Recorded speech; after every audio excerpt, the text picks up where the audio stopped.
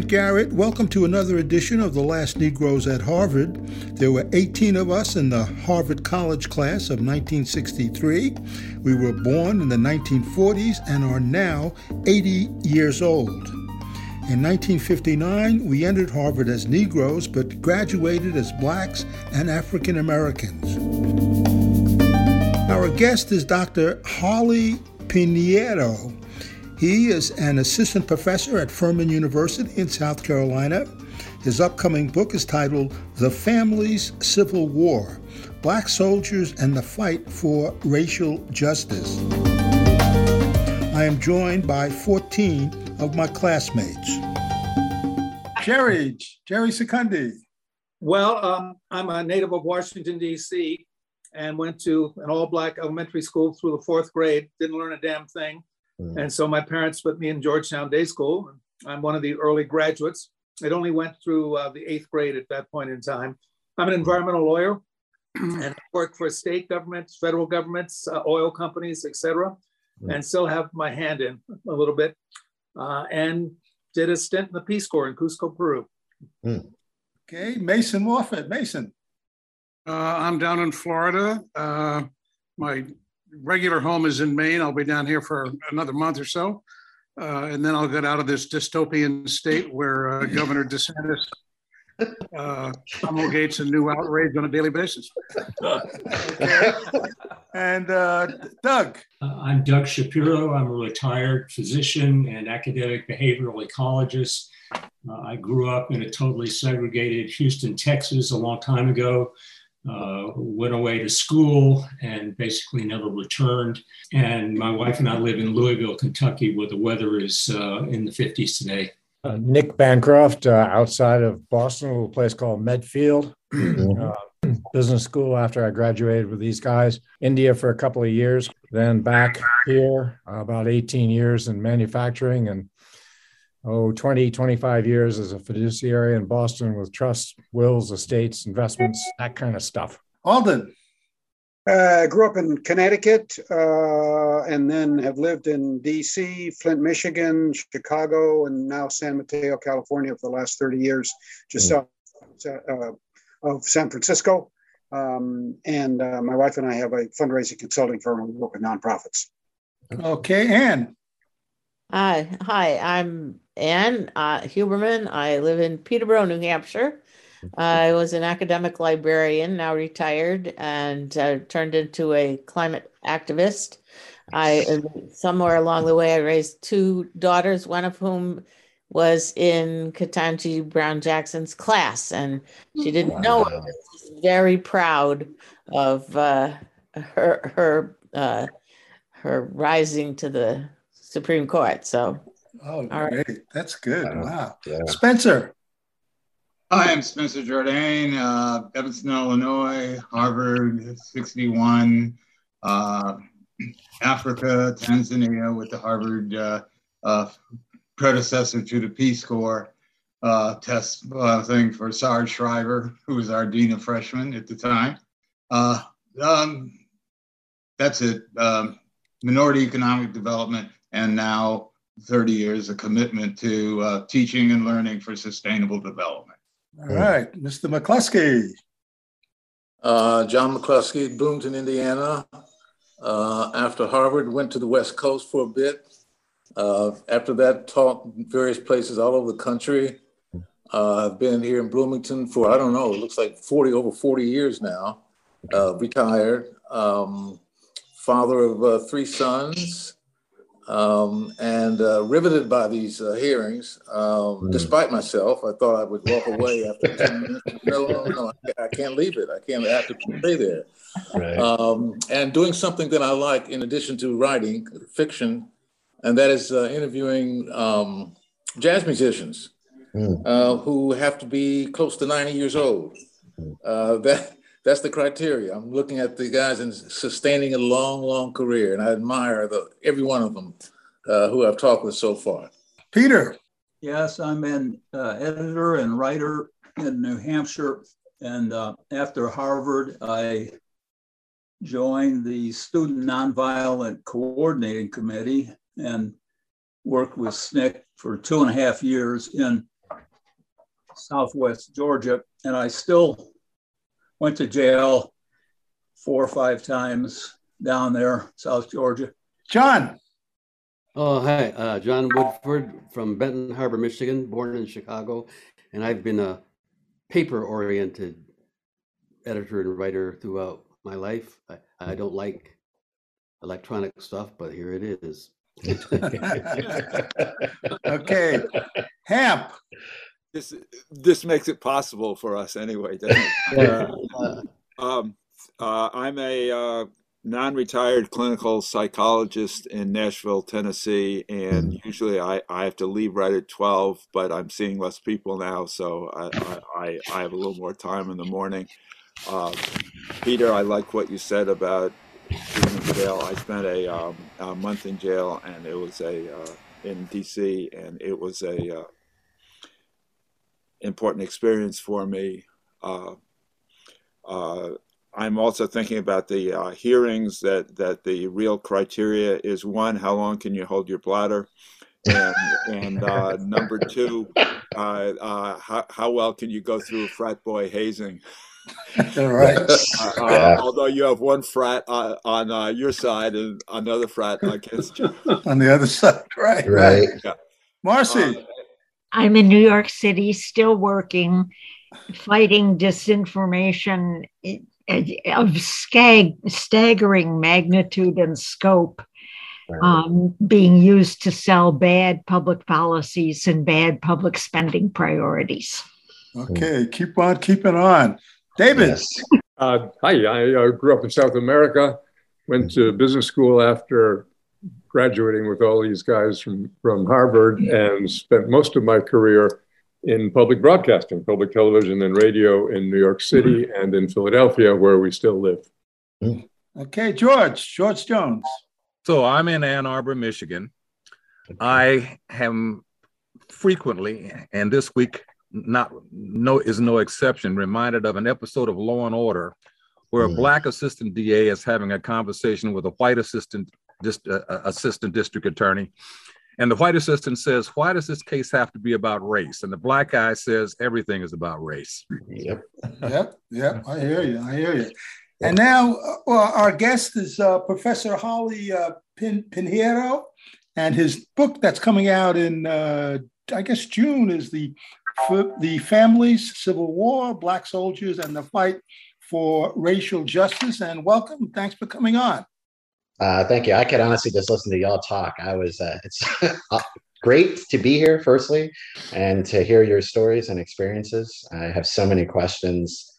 So briefly about me, and then I'll just jump in and have the conversation. So the bio of my story hopefully helps make sense of the book that's coming out. It releases June 15th.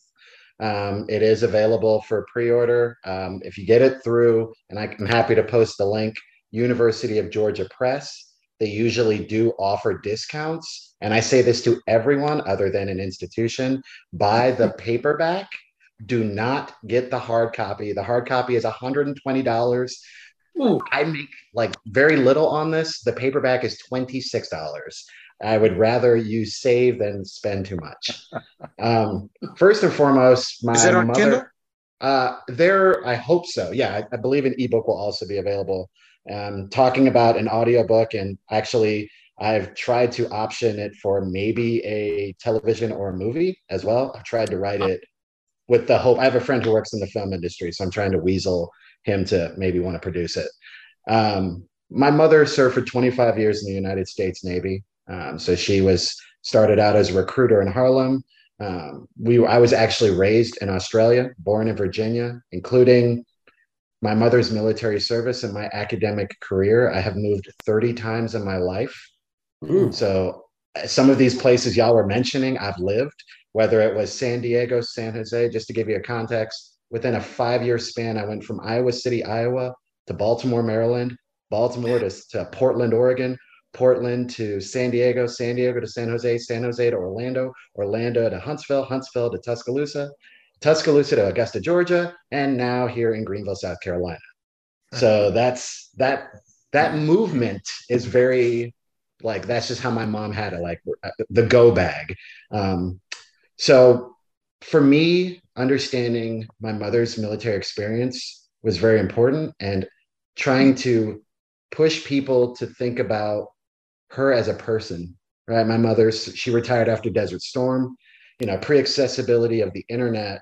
I'm used to when she would get deployed, the only like contact I had was of a news report, or if she was able to get a letter home, which took months, right? So it was like I was always traumatized when she would get sent away, because that meant I would get dislocated to a family member who would watch me until she returned. And I'll say all that to come back to the research. Went to community college in Orlando. Went to University of Central Florida for my undergraduate, master's, and doctorate at the University of Iowa, and a postdoc at the University of Alabama. Currently working at Furman University, where I am apparently the first tenure track Black faculty member in the history department ever, which is very alarming and depressing. I mean, to keep it real, like when they told me that, I was struggling to process, like, what does that say about the institution? But at the same time, it's a privilege to have this opportunity, because there's a lot of rich diversity to Greenville. It's very, very Black and very brown, and yet the university is not reflecting that, which is a long-term battle. All right. So my book, The Family Civil War, is honestly, first and foremost, connected to my obsession with the film Glory. Even in sixth grade, you know, we would watch that in every social studies course. I know that film word for word. I've seen it way too many times. But there was always lingering questions I had. And one of those is even talking with, if you think about the film, there's a scene where the campfire where Morgan Freeman mentions he left some of his family to enlist. Right? I think he says, like, I left my kinfolk in Bundy. And that statement always stuck with me, because I wanted to know, what was that for those people left behind? Who were the mothers, the daughters, the sons, the multi-generational families that were left in the wake of that consequence of serving? Now, I say all that to come back to my book is about Black soldiers from the North who were freeborn, particularly in Philadelphia, Pennsylvania, from 1850 well into the 1930s. But it's not so much about Black soldiers as it is Black families. So what I really wanted to understand is whom these soldiers were long before they enlisted. Rather than limiting their service to their life story, whom were they as children? Where did they go to school? What was was their parental dynamic? Did they have a formal education? Were they the first to be freeborn of their family? Whom did they live with?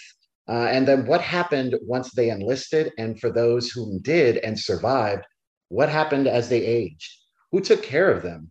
Who mourned their passing? Who helped them with medical care? Who helped them struggle to navigate the application for a pension? Whom was at their, whom remembered them 20 years after their deaths?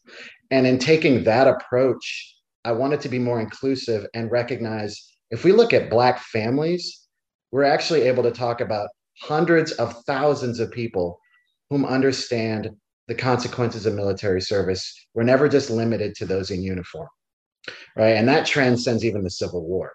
I often, when I talk to military communities and families and veterans, it's like they'll tell me, like, you get it, that there are people connected to us that matter just as much. So the book is really tracing these young men and their families well into the 1930s. So it's looking at, for example, what is the consequences of enlisting? The stories that I've uncovered, so it's looking at 185 Black men that I could find that served in either the 3rd, the 6th, or the 8th United States Colored Infantry that mobilize and train in Philadelphia. The question always is, why Philly? Well, there's a couple of reasons, but first and foremost, I have family there, so doing the research was easier. I mean, just being as truthful as I can. It's like staying at my uncle's house was a lot more affordable to the broke college student. But also, Philadelphia has one of the most rich histories, we all know this, but particularly with 19th century history, the women's rights movement, Black history, military service, and Philadelphia there's a lot of history that's been written about it during the Civil War, but not enough about Black experiences during the Civil War era and its aftermath. So for me, it's like even looking at the consequences of military service and enlistment is actually a way to talk about the long history of civil rights activism. So for me, when I'm talking to my students, I'm recognizing some of the things that you've all mentioned about your important experiences that are very inspirational to hear, are part of their stories, right? So I say, Medgar Evers, the things you've experienced are part of what we would say is the modern civil rights movement. But Black women during the Civil War era, for example, did public sit-ins on the transit to go support Black men as they enlisted. And they will unfortunately experience violence, including being forcibly removed from moving vehicles because they would not sit in what they called the Negro car, which was basically just an exposed platform in Philadelphia during the wintertime, where there were documented cases of elderly people and even pregnant women freezing to death as they were trying to go support the Black men to enlist. So the families are in a fight to support these men as they enlist that also deserves recognition. And that the soldiers, I don't talk so much about the battles in terms of they were at this battle on this date. They were in a battle for wages. So they're writing home to their families saying, I haven't been paid in 9 months. And the famous scene from Glory when Denzel and even Matthew Broderick, they're saying, tear it up, right? Which did happen for the 54th Massachusetts. For the families that I look at, they actually say, do not do that. We need this money. We are freezing, we're hungry, and that we matter too. So it puts this tension on Black men who are being denigrated in terms of the lack of equal pay and not being paid in 9 months, and the pressures at home from their families that are pleading with them to bring whatever money is supplied to them home. And that military policies, unfortunately, due to their racial and gender discrimination, impact families too. And, connecting to Juneteenth, which is a very important moment, right? And I say this also as someone who has family members that we can trace who were enslaved in the state of South Carolina. Like, I know that on my mother's side. And I never want to claim that talking about freed people's experiences don't matter. But if you look at the records of Black soldiers who were in Texas during Juneteenth and were also a part of Appomattox, and one of the soldiers that I look at, he says, I was there. I was at the surrender. So Black soldiers were always in these pivotal moments. But the things that they talk about at Juneteenth is they want to go home. They're not talking about the importance of how we look at it today. They're saying, I signed up to defeat Robert E. Lee and the Confederates. That mission was accomplished months ago. What am I doing in Texas? What am I doing at the Mexican-American border trying to stave off an invasion from the French? What am I doing oppressing Native American peoples when I have a family at home that is pleading for me to come home? And unfortunately, most of the Black soldiers will get disabilities that continue well into their elderly years because of what's happening in Texas. So there's actually, Juneteenth, unfortunately, is connected to racist policies by the federal government that have long-term consequences for the families and those who survive. But this story is also about what happens to them as they're older.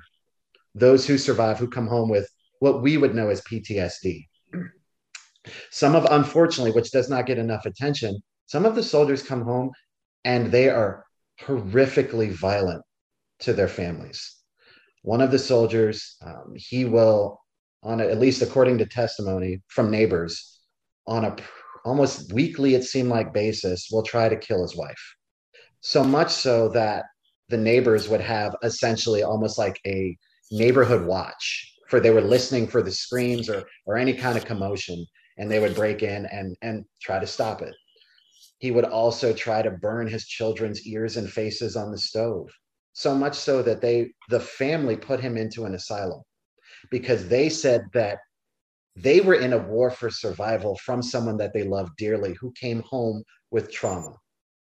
And that those stories matter too, right? The consequences of seeing the horrors of death and disease have consequences to families. I've seen it with my mother in terms of her issues coming home, transitioning back to civilian life. It's hard.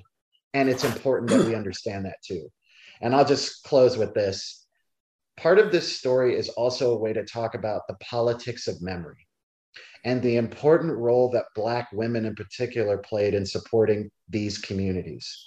Because the most vocal and visible individuals in my book are Black women, in terms of they are very consistent in their demands that their families' experiences are never forgotten, right? The whole jargon of the lost cause that the Confederacy and people that adore it try to push. If we look at Black women's testimony in a pension, they are constantly saying to the Bureau of Pensions, which later becomes Veteran Affairs, you will never forget what we've given. And they're saying this in the 1920s and 1930s. And I'm going to spoil the end of my book. Don't tell my publisher. One of the daughters, and I was not expecting this in the record. I found a letter that came from Eleanor Roosevelt's desk during the Great Depression, in which it was clear that one of the daughters of the veterans, the veteran was deceased. She will write to Eleanor and say, and I'm paraphrasing, my mother was rejected for a pension. She's dying of cancer. She needs a mother's pension. I have cancer. You and your husband are doing so much for the world during this very important moment. And she'll say something to the effect that I know I don't really matter, but that I'm just a poor Black woman from Philly. But I'm asking, beseeching you to see if you can look into this case. Eleanor responds in 7 days from her desk. I can't get people to answer emails in 2 weeks. Right? And it was like, I mean, I was moved to tears to have this correspondence from the First Lady to this woman. And and Eleanor is basically like says to the VA, because then she also starts a conversation with the VA and says, I want an answer now, not yesterday, today. And I will not cease until this is rectified. And then this daughter and the First Lady are having this basically like chain of conversations in which the daughter is saying, thank you so much for your last letter. Like, I can't believe you're taking the time out to write to me. Thank you so much. Right. And it's just like, it gives me chills. Now, I'm not going to spoil how it ends because I want you to read the book, but there is a beauty in that example, because on one level, these stories are hard. They don't have the happy end, the Hollywood ending, right? The one where it's like, it always ends like you want it to. At the same time, the beauty in it is that these people are making explicit demands that they matter during a period of time when white supremacy and this push towards honoring Confederates and a white version of the Civil War that has ignored Black people's and their white allies' experiences for so long. Guess what? The First Lady ignores the lost cause. So we can look at these people as living monuments during this period where we're talking now about monuments, because people always ask me all the time, well, what do you think about monuments? I'm always like, I'm gonna keep it real. I don't really care, other than taking down the ones that are clearly explicitly racist. Like, those need to go. And I'm like, but in terms of what I would love is a monument that recognizes Black communities and families, because it's never just the soldiers. And the soldiers tell you that. Even if you look at their diaries during the war, they say explicitly, Black women are the most important recruiters and supporters to the war effort. Congressman William D. Kelly in Pennsylvania will say it during a recruitment pitch. He'll say, nobody is more important than a Black woman. And that you, through your relationships, are going to be the ones to put the pressure on men to serve. And that's a point that I bring up in the book. I'm so tired of people ignoring Black women's prominent role in the Civil War. They matter. and that my second book, which is going to talk about Camp William Penn, which is actually connected to Lucretia Mott, one of the most important abolitionists and advocates for women's suffrage, who was also a white woman that will donate her family's land for the creation of Camp William Penn, for whatever reason, is ignored in terms of understanding Black military service. So it's just these ways in which there's so many important figures who deserve just as much attention as those in uniforms. Now I'll stop talking because that's what academics do way too much.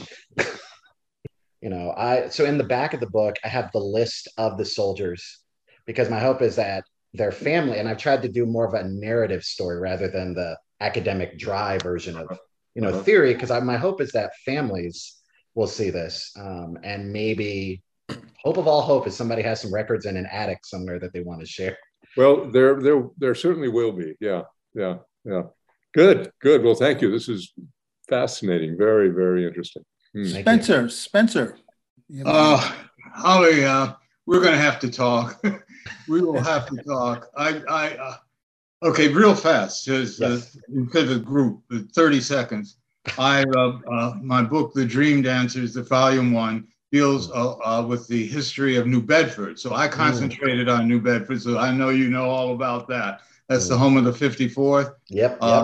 Family, my great granduncle was the founder of the Company C of the 54th Massachusetts. That's the one that was featured in Glory. They carried the regimental flag, and Sergeant Carney carried the flag and got 6 bullets. Well, we fought in that war, and my William Gray, my ancestor, we talk about women.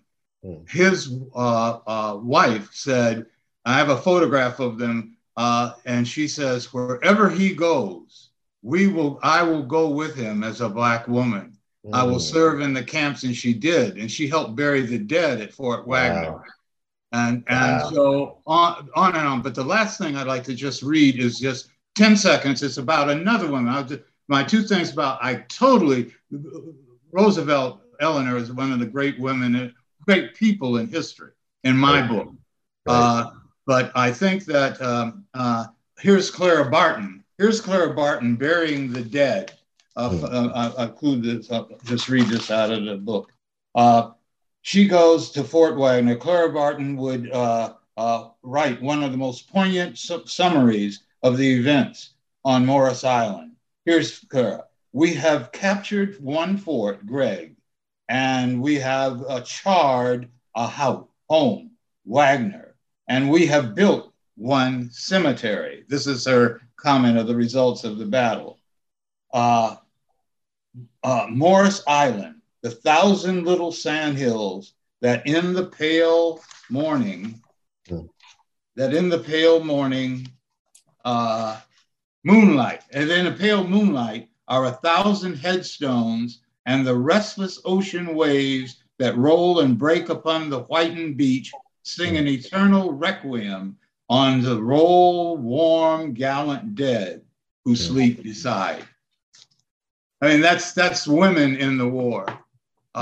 So that's just, I'll get off the thing, but that's just so many of the things, how the cities were important. I agree. Kelly of the Boston, Mel King said, this ought to be the keys to the city of New Bedford. What you've done for Philadelphia, he said, they ought to give you a key.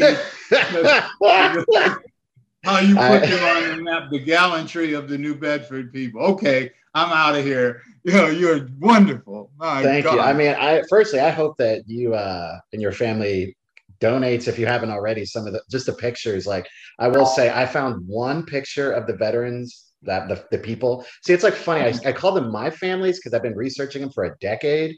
So it's like I've been with them for so long, and now I get the privilege of sharing them with y'all. And I found one photo that wasn't supposed to be in the file, and the archivist scolded me because I didn't know it was in there, and they didn't either. So, but it was him as in the 1890s. He was a veteran who would travel. He literally traveled the United States, going as far west as Oregon, and wearing, like, he was known as the old black barber. He would play up his veteran status to get more clientele as a barber. But I would just also say the thing about the flags, and this is something I'm trying to do a lot in my work, is a lot of people, the soldiers talk about this in the records, but and primary sources. The people who created the flags that regiments took into service, well, particularly the regimental ones, were funded or created by mostly women, white and black. So, and to your point, you know, when soldiers are saying we're taking those flags to the front line, they're actually taking black women as symbols. So black women were always there. But if we also include Susie King Taylor, who was a freed woman and a nurse, I mean, heck, as I tell my students, she was really good at using a gun. And she talked about that in her memoir. She said, I like shooting. I'm really good at it. So it's like these ways in which we need to put more respect on black women. They were always there, just like white women. Women were always a part of war efforts. And for whatever reason, we privilege men. George Jones. Holly, how did the federal government justify not providing resources to support the Black Civil War veterans, or did they just ignore it? Yeah, that is okay. So that's a great question. So the short version, part of it is by post-Civil War, particularly by the 1880s up through the 1910s, the majority of the United States federal budget was actually pensions. So the federal government becomes obsessed with culling or skimming back those whom are on it. But the history of the pensions dates back to the Revolution, when I think there were actually, at that time, 18 black men who become pensioners. So there's a long history, and they're actually the first federally funded social welfare program, which is always fascinating to me when we talk about these issues. And I'm saying, if you don't like social welfare, then you don't like pensions, which means you don't like veterans, which means, you're right, like opens up this paradox of like, you sure you want to go down that rabbit hole, random person? For black people, there's a lot of complications, partly because of literacy, particularly if we're talking freed people, but even free-born black people. As my book shows, sadly, the federal government is going to become hyper-focused on the legitimacy of these black families, particularly ones that did not get a legal marriage. And part of this, as I argue, is that Black women didn't do it. One, because it was too expensive to go through the process. It was too expensive to get a divorce. There was just so much scrutiny. And by doing a common law marriage, they had the flexibility to leave, particularly if they just don't like their partner anymore, right? Like they have freedom. Or if their partner was abusive, which also sadly materializes. However, from the federal government's perspective, never getting a legal marriage opens up all these problems, right? So here's what so the book opens in 1884 with I use this statement by a widow that I was not expecting. She says to a pension agent who was a white man, I hate the United States Army and that the Civil War destroyed my family, which I was not expecting. I thought she was going to be talking about freedom and the right to vote and all that. And she's like, y'all stole my husband and I've never seen my son again. So I don't look at the Civil War the way you do. I look at it as the dissolution of my family structure. And why are you wanting me to provide testimony about what is legitimate or not? And there's a lot of those kind of conversations of widows. One other quick example is a veteran will get a cannon shell stuck in his head at Morris Island, actually, because they were also part of the Wagner and all that. The surgeon will say that they can't remove the shell because it'll kill him. So he lives the rest of his life basically with this open wound that never fully heals. He'll die. His widow will apply for a pension. After a 10-year application, she'll get it. But she'll lose it the following year after she's awarded it because there was a rumor by a neighbor who was white who hated her that she was a sex worker. And the pension agent will even admit, look, there's no validity to this, but this is a way to get her off the roll, so screw her. And it's so that so in the title, when I'm saying the family civil war, I'm trying to tip my hat to that these families are in a war against the federal government in the later years on the bureaucracy and racism and gendered discrimination of the pensions. And that's an unfortunate reality that many military communities and families, and I've seen through my mother, still deal with. The heightened bureaucracy and having to prove oneself through documentation and testimony, unfortunately, is still pervasive today. I'm very interested in what you're talking about, Holly, here. Also, it's like a telephoto shot of, and if we pull back into a wide angle shot, one of the things that gets me asking about is I've never seen a history of Black women in the United States, and also what the communities were like that they came from in Africa, and how this ties in with role of family and bonds. Like it was like my understanding of the family in Europe is that it was kind of capitalism in a way. It was an economic unit, and there are maybe a whole different economic unit involved with Black family traditions. So you have actually bring up a really important point of my book. So when I'm defining the family, it is those who were blood related, without question, those through marriage. And I'm recognizing, to me, a common law or an informal marriage is legitimate, in my opinion, because the community will say that. They'll say in testimony, so-and-so is Mr. and she's Mrs. So I'm putting respect on how the community sees the people in their lives. Even if the federal government, going back to the last question that George raised, is saying it's not, right? Because I think that's important, is community and self-identity versus what others say about, particularly the governmental structure.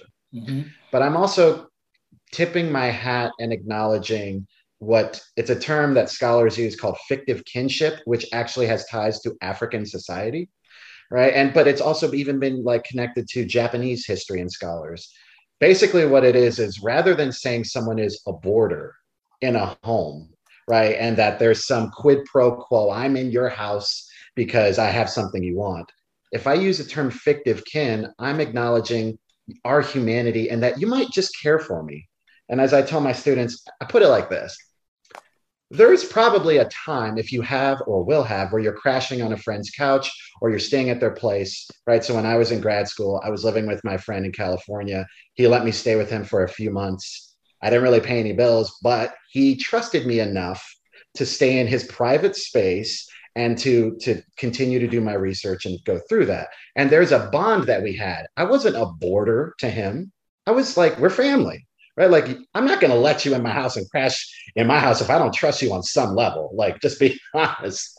And if we use that kind of framing, that reality, then it's actually, I'm arguing that some of these families are actually racially mixed because some of the soldiers as young children are raised in white households during times when Philadelphia, and David knows this clearly like better than I do, the rich history, and even in terms of the racial violence, sadly, that Philadelphia had and throughout the 19th and 20th century. And yet some white families open their homes and trust and care for Black children.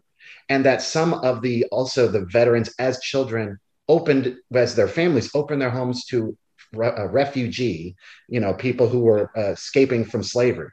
So it's these families are diverse.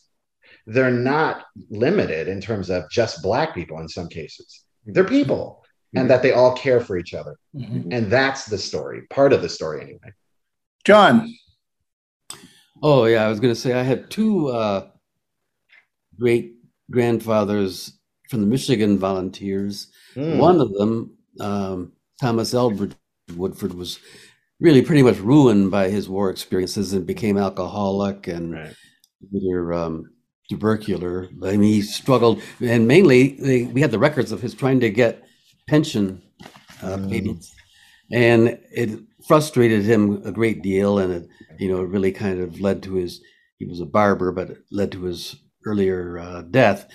But the other one, James Waring, went on to become a trustee at Howard and was a chaplain, and he went to his son, James Henry Nelson Waring, the second or third, I can't remember. Anyway, he was in the class of 1913 at Harvard, 50 years before our class, and he ran the Downingtown, Pennsylvania industrial school for Black kids outside of Philly for many years. Wow. And so that family came out of the war because, they went into it with more resources and they weren't as damaged.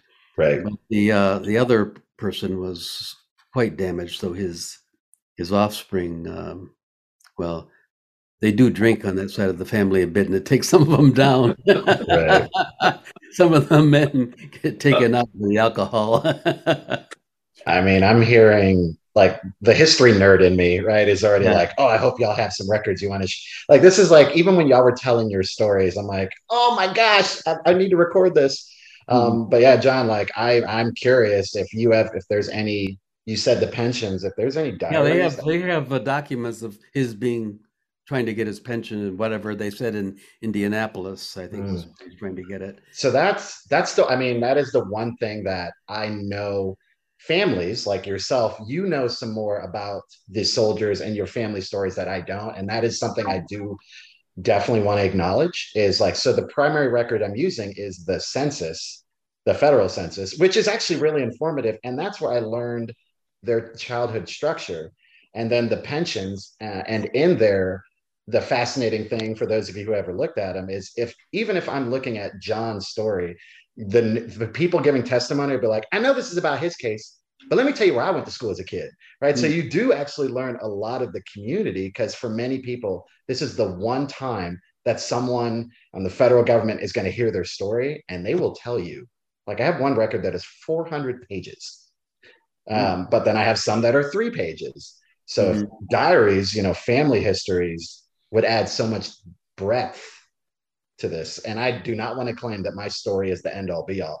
I hope that this reinforces what you and Spencer and others have highlighted, that there's so many beautiful, challenging, but important at the end of the day stories and families that deserve recognition as well.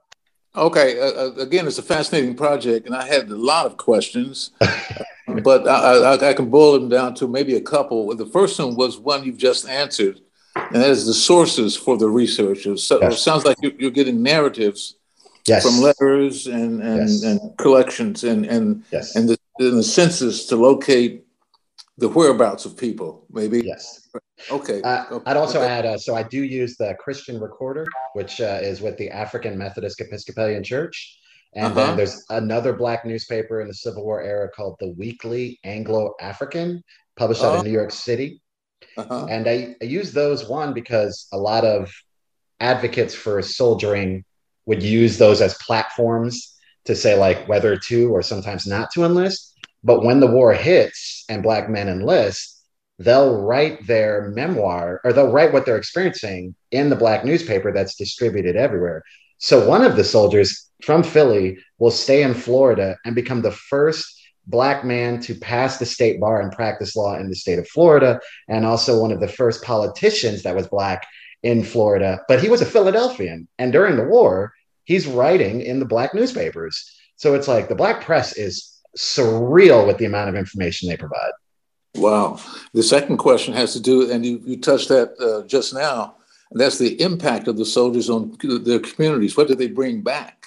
And are there patterns for that? Because I know that it probably went thousands of directions. Right. Yeah. So then there it is. I think they went a multitude of ways. I would say their biggest impact is without a doubt going to be within the Black communities, because there will be what they call the colored conventions that will spring up across the United States and Reconstructing South, where one of the key parts of those events were highlighting how, because of Black military service, Black male suffrage should happen, and the protection of the civil rights of all Black people. However, and there's also the Grand Army of the Republic, which is connected to the pensions and presidential campaigns. But most of the soldiers that I studied, they don't go to any of these events. Like, one of them straight up says, I think the GAR is one of the stupidest organizations. And I went to one meeting and I thought it was a waste of time, which is not what I was expecting. Right? Like, I thought he was going to be like, oh, this is great. They're advocating for all these things. He's like, nah, that was stupid. But I would say their communities seemed to mobilize in various ways to support each other. And where I see it, one of the most ways is in providing informal healthcare for each other. Veterans will, a lot of them will remain in contact for the rest of their lives. So they'll support each other. They'll say, "Oh yeah, I see John every other day. I see Joe every," and they're like, we still remain in contact. So there's like almost these beautiful bonds of friendship that they experience together that will help each other to support, including providing testimony and how to navigate the pensions. So in theory, if I got a pension, I would tell you what to say, and more importantly, what not to say as you're going through the process. Because that's really what it would be. It was like, don't say this. Don't get so-and-so as a pension agent. You want this person. They're good. They'll listen. So it's like there was these support networks that are very important to the story. Good. Nick. I wonder if you would say something about the role of religion in these people's lives, the women, yes, the men. So the sources don't explicitly state their faiths. However, those who I can find where they did a legal marriage, the majority of them did them in various Black congregations. And I would say that the Black church is without a doubt, particularly the AME church in Philly, is going to be one of the most important hubs in terms of, firstly, Black women's activism and what they called a Dorcas, D-O-R-C-A-S, Dorcas societies, which date long before the Civil War. But Black women were using those, they were auxiliary religious organizations where they would read to each other. They would help with escaped runaway enslaved people in terms of clothing, helping them on the Underground Railroad. But they also would go do door-to-door campaigns to get Black people to read the Christian Recorder. So they were very involved in that. And the many informal recruitment stops were Black churches, one of those being Mother Bethel, right? Like, so Frederick Douglass and Charles Redmond and Henry Highland Garnet. Henry Highland Garnet was, I believe, a Presbyterian minister, and he'll also be the first chaplain for the 20th USCI. And as I say to students, if you've ever seen Gangs of New York, came out 2001 or 2, they depict the New York City draft riot. And what makes that event, which is really horrible because mostly it focuses on Black communities, was that 7 months after that violence, the 20th will march down those same streets with guns. And that Black women were very visible in those spaces. But a lot of those victims will become Black soldiers, which is really interesting as well. But yeah, Black women, the church, are going to be very important. Douglass will go to Mother Bethel, I think, and he'll do this very Frederick Douglass powerful speech, right, where he'll talk about in 1863 all the importance and prominence of serving and how one needs to prove their manhood through service. And at the end, he'll say, "All right, who's going to stand up and join?" And nobody does. And in fact, somebody just straight up boo, right? And then there's a white gentleman in the crowd who stands up and says to Frederick Douglass, why should they? What has this country shown to Black people? What has this country shown in terms of the protection of slavery and the oppressment of any Black person within its borders and territories? This country deserves, or these people deserve more from this country before they give their lives. And that is a moment that does not get talked about enough, because Douglass basically walks out like, that didn't go well.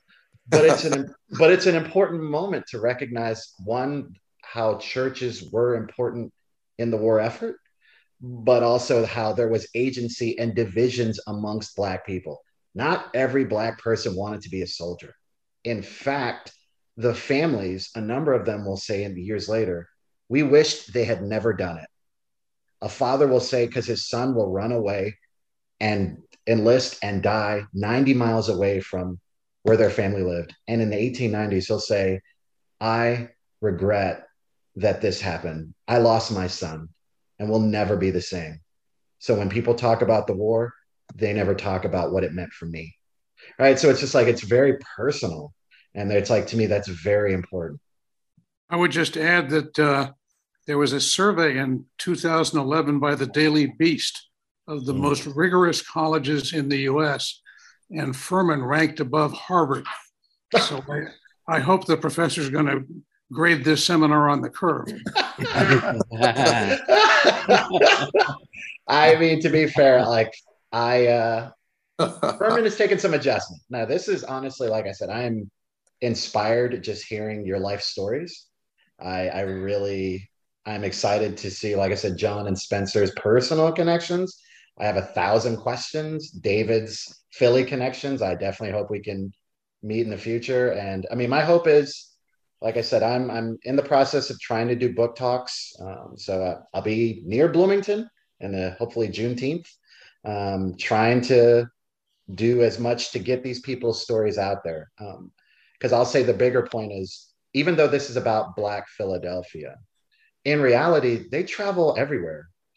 One of the soldiers that I looked at in my dissertation, for example, he was formerly enslaved in Tennessee, and he will travel the world. He will move to New York, enlist as a free man. Later, he'll say, yeah, I lied. I was actually enslaved because I wanted the money that comes with being free. But after the Civil War, he will become a sheep herder in Australia for 5 years. Oh, wow. And I say this as someone who lived in Australia, like, wow, that's impressive. Then he will come back to the United States as a free man and live across from where he was formerly enslaved. Like, there's so many of these kinds of stories out there that it's awesome to have the opportunity to talk with all of you about theirs and your histories. All right. Well, thank you so much. What were your mother's duties that had her traveling like that? So now that's a great question. So part of it, my mom won't tell me all of it. So she worked for the DOD at one point, apparently, and she it's been 20 something years, right? I'm like, Mom, what did you do in DC? I can't talk about that. I'm like, lady, it's declassified by this point. Like, come on, like, what do you know? But she was part of a supply ship. It was the UNSS Cirrus. So like her last, she would travel to Rome.